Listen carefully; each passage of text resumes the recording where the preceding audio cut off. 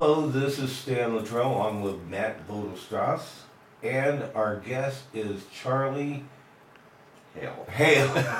Hale, the gang's all here. I guess that's one way I could have remembered it. Mm-hmm. Charlie Hale, and he's going to be talking about how he found his help at Rogue Retreat. Matt, would you do the introductions? Well, we asked Charlie if he could be here to speak a little bit because of his involvement with Rogue Retreat, but really it's his role with Hope Village in particular that I'm hoping that we can shine a spotlight on and discuss what Hope Village is and also what your role is there and what impact you're seeing and what drives you to do it. So that's ultimately what I'm hoping to get to. Okay, well, let's start out then. All right. How did you end up at Rogue Retreat to begin with? Well, now that's a long story. Well, you can give us the Reader's Digest version. Reader's Digest version. I'll give you a short history of myself. I was an alcoholic and an addict for many years, and I got sober back in the '80s, and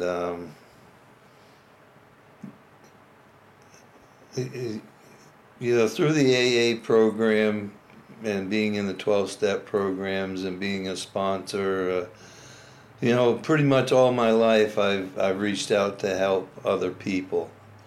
And then in the 90s I went back to school and became a drug and alcohol counselor, and I worked in the drug and alcohol field for roughly about 10 years. And then I hit a spot in my life where I went into a depression, and it was pretty severe depression. It took me maybe 5 or 6 years to come out of that. And what brought me out of that was one day I was driving down West Main. We were going up to the Applegate, and I drove by Set Free. Now, I had heard of Set Free many times, and I heard it distinctly. Inside of me, I heard, "Go there." And so I did, but it was after I resisted for a month or two. But I did. I wound up going there and volunteering in the food pantry, and one more time, through getting out of myself and my own depression, I was able to start doing stuff for other people, and that is what actually turned my life around one more time. Now, I didn't get back involved in alcohol and drugs through depression. Not me. I was never one to drink when times were bad, but when times were good, that's when I would tend to relapse. And all through the 80s and 90s, the early 90s, I had hit a few relapses back there, but I learned from each one of them, and they all served to make me who I am today. And so I got into Set Free, and I started a group over there. It was a homeless support group, and we would sit around a couple times a week, and whoever came in, we would just sit around and talk about life in general. I did that for a couple of years. In the meantime, while I was over at Set Free, Hope Village was being built. And so I got to watch the whole process from the planning stages right through the building of Hope Village. And as I was doing the groups and working with homeless people at the Set Free, the pastor was watching, and he says, you would be good for Hope Village to be a men's case manager over there. And then when the time came, much to my resistance, I wound up at Hope Village. And the only reason I resisted was because I was comfortable at Set Free, and I didn't want to leave that. But once I got into Hope Village, I found out that was my calling. I work with people. I have worked with people all my life from the time I was 11 years old, raising my younger siblings, right on through my teenage years and 20s and all the way up, I've always worked with people in some fashion. And so being at Hope Village was right where I was supposed to be, and I believe God put me there for a reason. What I have seen over there in working with these people is that they respond to me.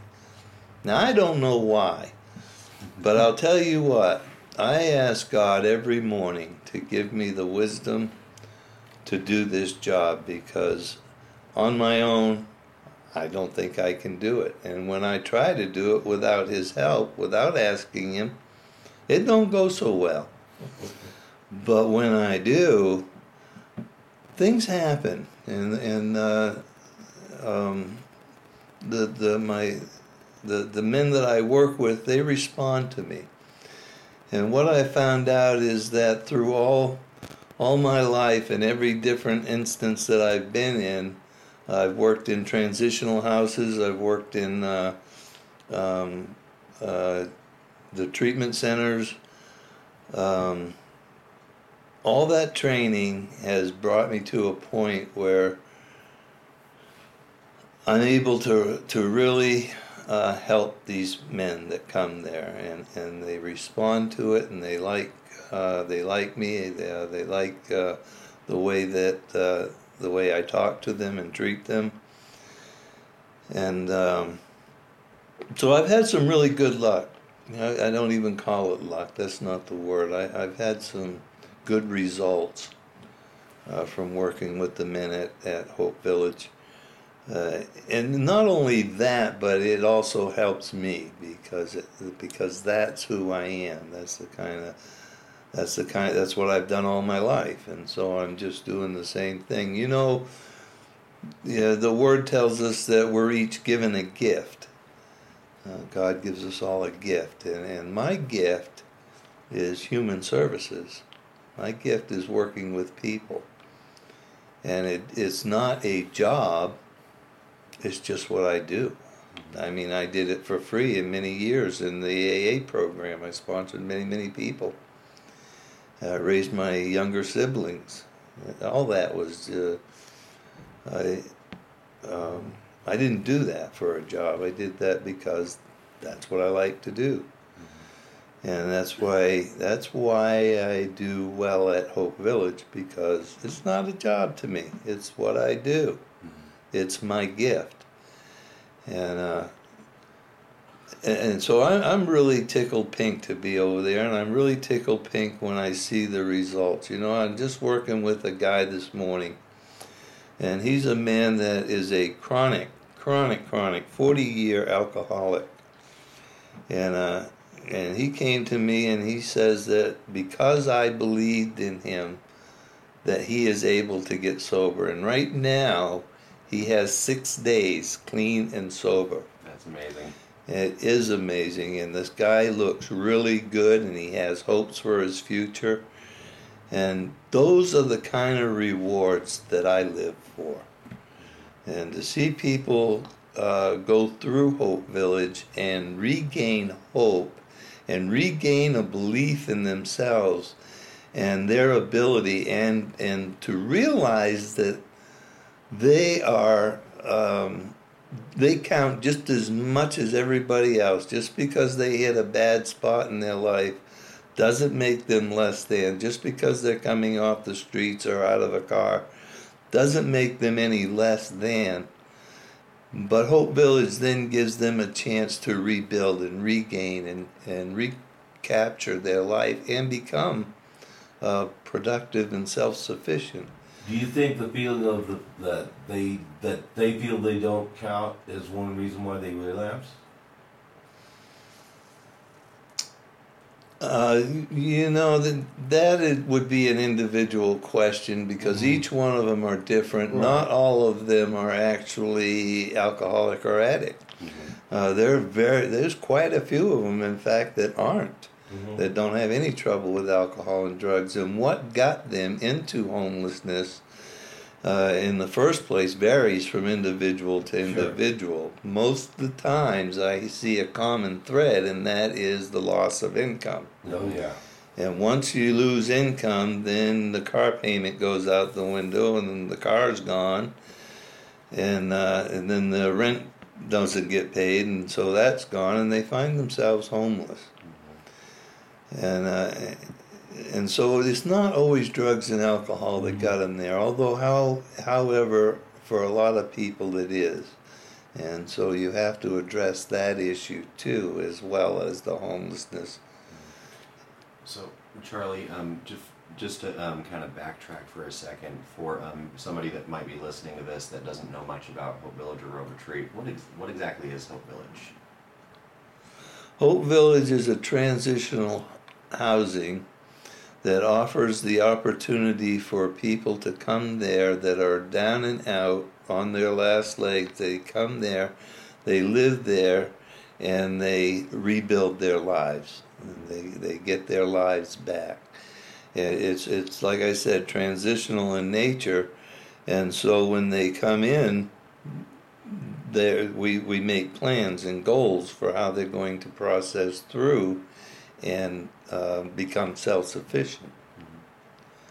Excellent. So, in kind of looking at your background, and obviously, I think your calling definitely is to work with people because you do an amazing job over there. How do you find that your background with your own personal struggles, does that make it easier for you to relate to people when they are coming from homelessness and into Hope Village? You know, it absolutely does, because many times, and it also forms a bond between many of the men and myself, because the things that they are currently going through, often when they're telling me their stories, I can relate. I've been there, I've done that, and so it creates a bond and a trust, and realizing that the person that you're talking to knows what you're feeling or how you felt. Mm-hmm. And so that I believe that is one of the main reasons that they respond so well to me. Yeah. Excellent. Sam, do you have any questions right now? Well, wow, you've really encapsulated everything in such a little neat, tidy little package that it's hard to think about a question. Yeah. You know, one just kind of came to me. Okay. So I get the privilege of doing a lot of tours over at Hope Village, and it's actually my favorite tours are the ones where you happen to be there, where I can pull you in to explain how the case management works. When people are coming into Hope Village when they first get there, what are some of the typical struggles that people have to break away from to be able to adapt to being in that environment? One of the major ones is drugs and alcohol. Mm-hmm. Not everybody, like I said, has that issue. But you know, addiction covers a lot more than just drugs and alcohol. It covers gambling and sex addiction and food, and you name it, and anything can become an addiction. I think the biggest thing that people need to overcome is a lack of belief in themselves. You know, when you're out on the street, society tends to look down on you and tends to give you hard times. And each time that happens to a person, they lose a little bit of their self-respect and self-esteem. And they begin to feel unworthy. Then they start acting unworthy. So when they get into Hope Village, a lot of times they're pretty beaten up. And they have to reestablish a belief in themselves, and a belief that they count, and a belief that they can return to a good way of life. Do you think that there are, and I'm sure I know the answer to this, but I want your take on it. Do you think that there are a lot of people that have stereotypes about homeless people and homelessness? There absolutely is, although I see that diminishing as the homeless crisis is escalating. Mm-hmm. people are realizing that not all homeless people are drugs and alcoholics. That homelessness can actually happen to anyone. For instance, we just saw the fire that burnt the whole town down in California. Oh, yes. All them people became homeless. They owned a house one day, the next day they're homeless. And we have that going on right here in Medford. You know, I've met some homeless people that are really, they actually belong working in an office, or they have a high degree of intelligence. And yet we have a man right now. He's a teacher. You know, he has we just one guy that was living there last summer is right now going for his master's in the same thing, teaching. And so, you know, homelessness can affect anybody at any time, and we just can't hold that stereotypical view that all homeless people live by the river and are the bottom class and drugs and alcoholics, because they're not. That is just not true. In fact, with a lot of the communities where real estate prices have gone through the roof, a lot of times rents have been in situations where even people that have jobs that were thought to be, you know, I know of some people that worked in radio in the Bay Area that are living out of their car because they're not making enough money to pay for what they'd have to pay for rent.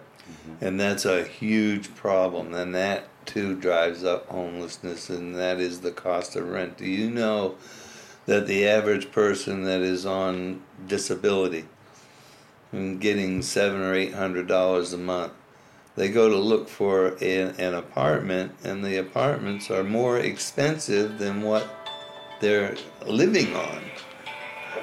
Yes.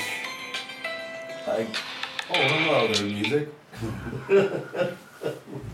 Yeah, no, I can relate, because my rent just went up, and we're having no fun. Yeah.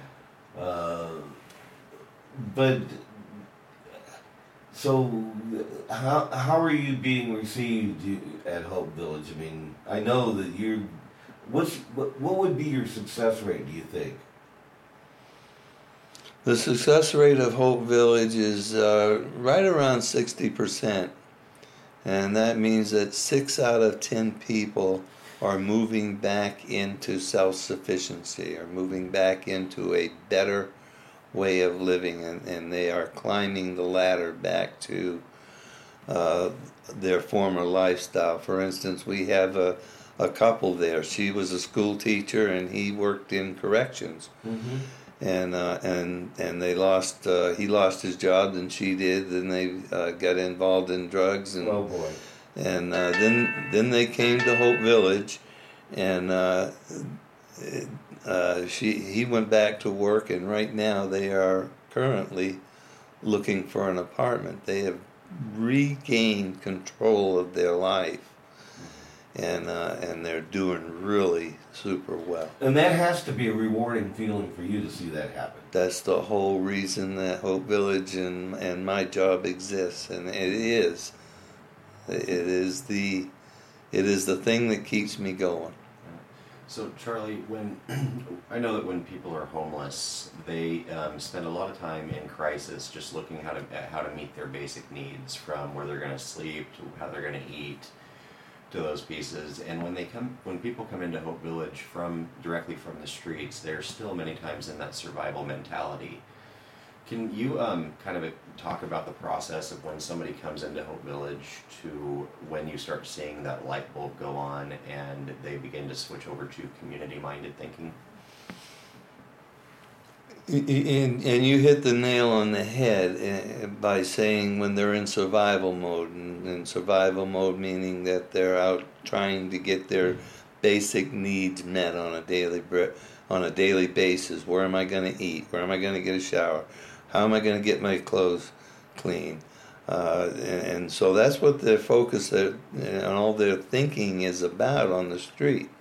Now, when they come into Hope Village, all these basic necessities are met. but the thinking hasn't changed. You know, what I see quite often is that they're still thinking street mentality of what's yours, I need that, you know, it's mine, you know, everything's about me. How am I gonna do this and that and the other thing? But that begins to change as their thinking changes. You know, we do groups over there and we talk about what it was like on the street and the thinking that went with it, and what it's like to live in a community and trust.